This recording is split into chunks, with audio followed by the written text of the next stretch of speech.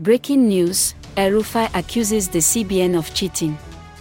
This is the latest development that's happening in Nigeria. This is a quick summary of Nigeria news headlines on Newscroll at midday.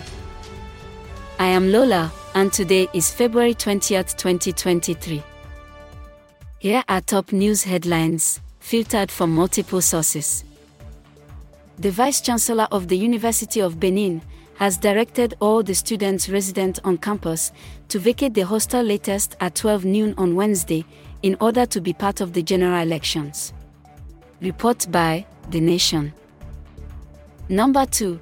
The EFCC has dismissed reports that its operatives raided the home of Bola Tinubu and recovered 400 billion naira.